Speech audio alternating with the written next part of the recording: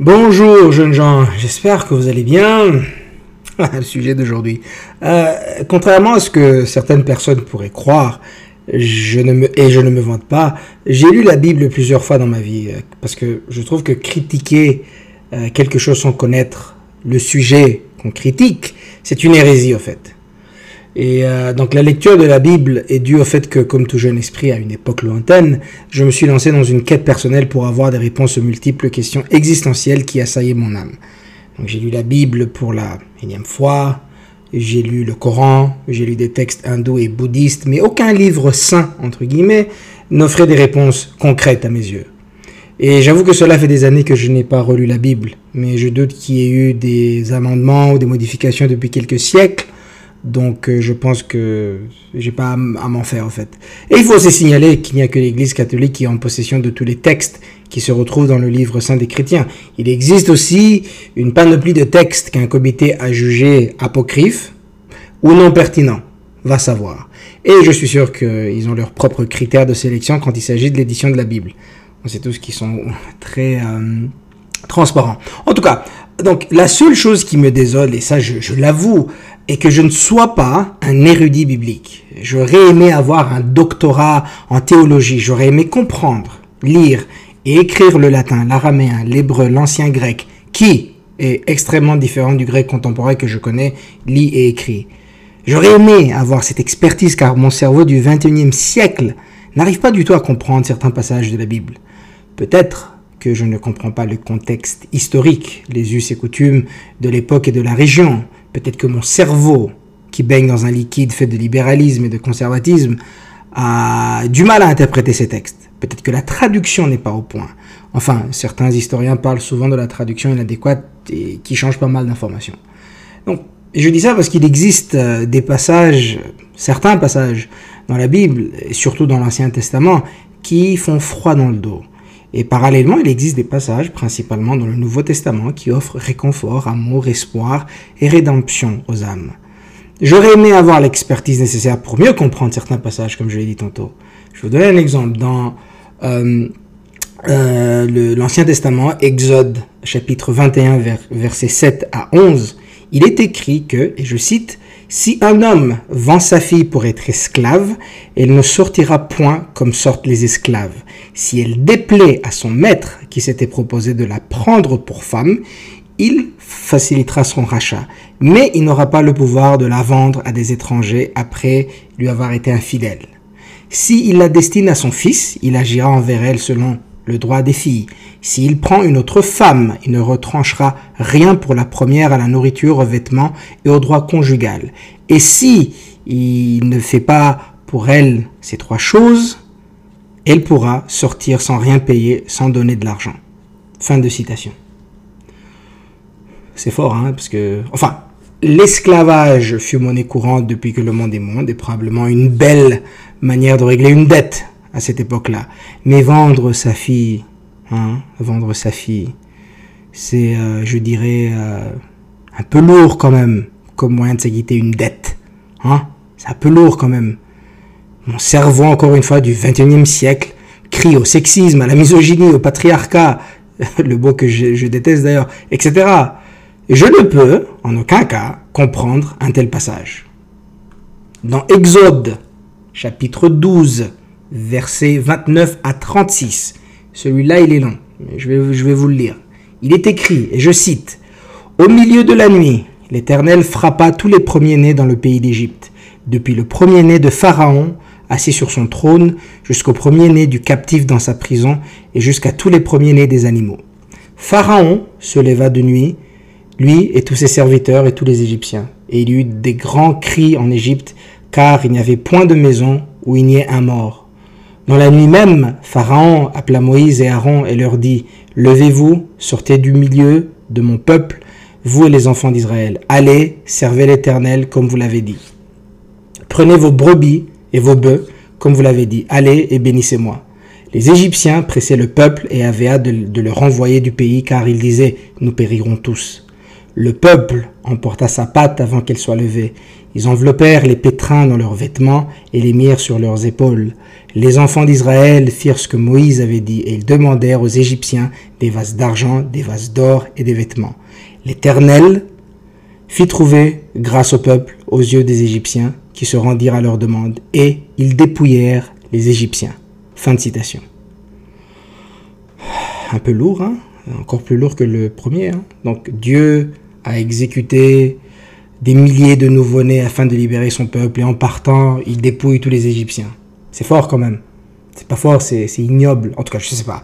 Encore une fois, on parle ici d'un massacre en bonne et due forme. Mais bon, peut-être que Dieu a le droit de tuer vu que c'est lui qui donne la vie. Encore une fois, mon cerveau contemporain n'arrive pas à comprendre un seul mot de ce passage. Certes, je le comprends, mais je le comprends pas. Je comprends le sens, mais je comprends pas non plus. Et il existe d'autres passages terrifiants, d'après moi. Lévitique, chapitre 18, verset 22.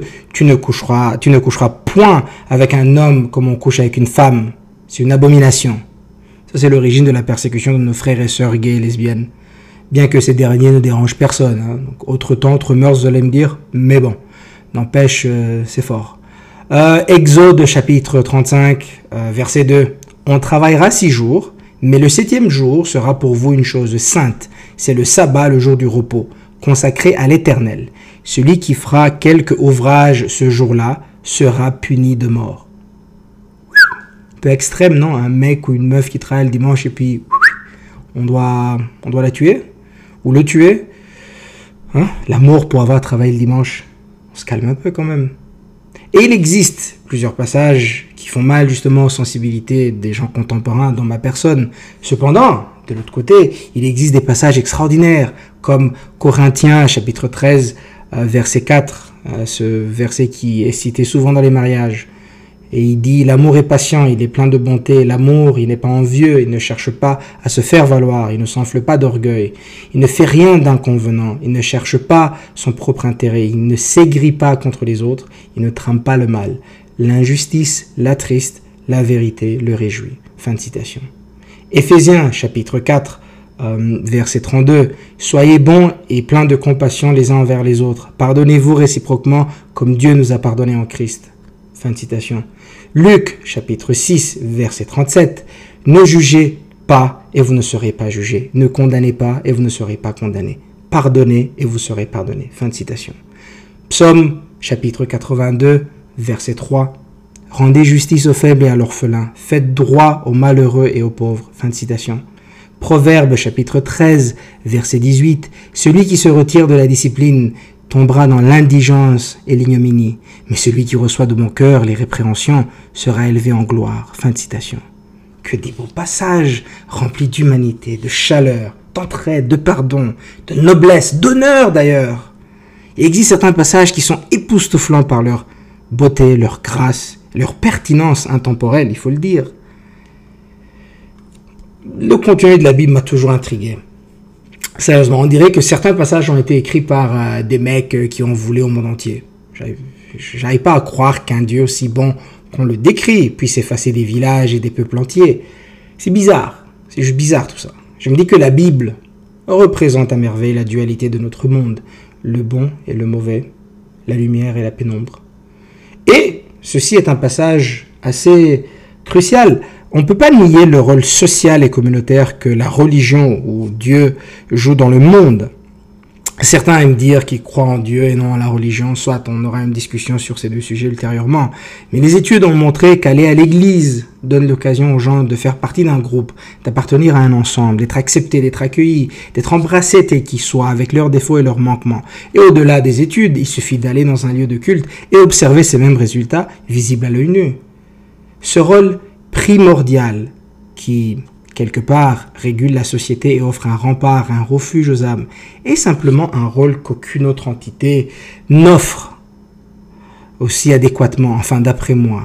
Étant donné que l'humain est un animal social qui veut, désire et cherche à tisser des liens, ces rassemblements religieux, entre guillemets, ou communautaires, offrent un répit, un espace sûr, un lieu de recueillement, une place où Dieu seul peut juger le commun des mortels. On se sent toujours mieux quand on est entouré de gens qui ont les mêmes valeurs que nous, les mêmes croyances et buts que nous.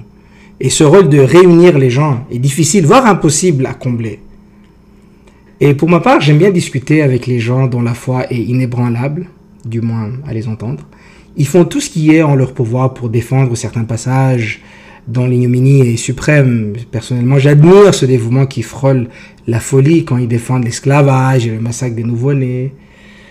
C'est bizarre tout ça. Je les écoute, je me pose 1 million de questions sur la foi, l'état d'esprit de mon interlocuteur, leur manière de penser, d'interpréter les passages bibliques, etc. C'est bizarre. En tout cas, à chacun ses croyances, du moment que ces dernières ne sont pas des manuels pour opprimer autrui. Chacun a le droit de croire en ce qu'il ou elle désire. Et il faut défendre le droit absolu de croire ce qu'on veut, tout comme je suis en train de vous parler de mes croyances. J'ai le droit de défendre les vôtres, quelles qu'elles soient. Qui a tort, qui a raison, quand il s'agit de croyances, va savoir. Une chose est sûre par contre, toute personne qui opprime une autre est dans le tort et n'aura jamais raison. Enfin, tout ceci, ce n'est que mon humble avis. Sur ce, merci pour votre attention et rappelez-vous que sourire est un cadeau du ciel, alors veuillez sourire autant que vous pouvez et je vous souhaite de passer une bonne journée.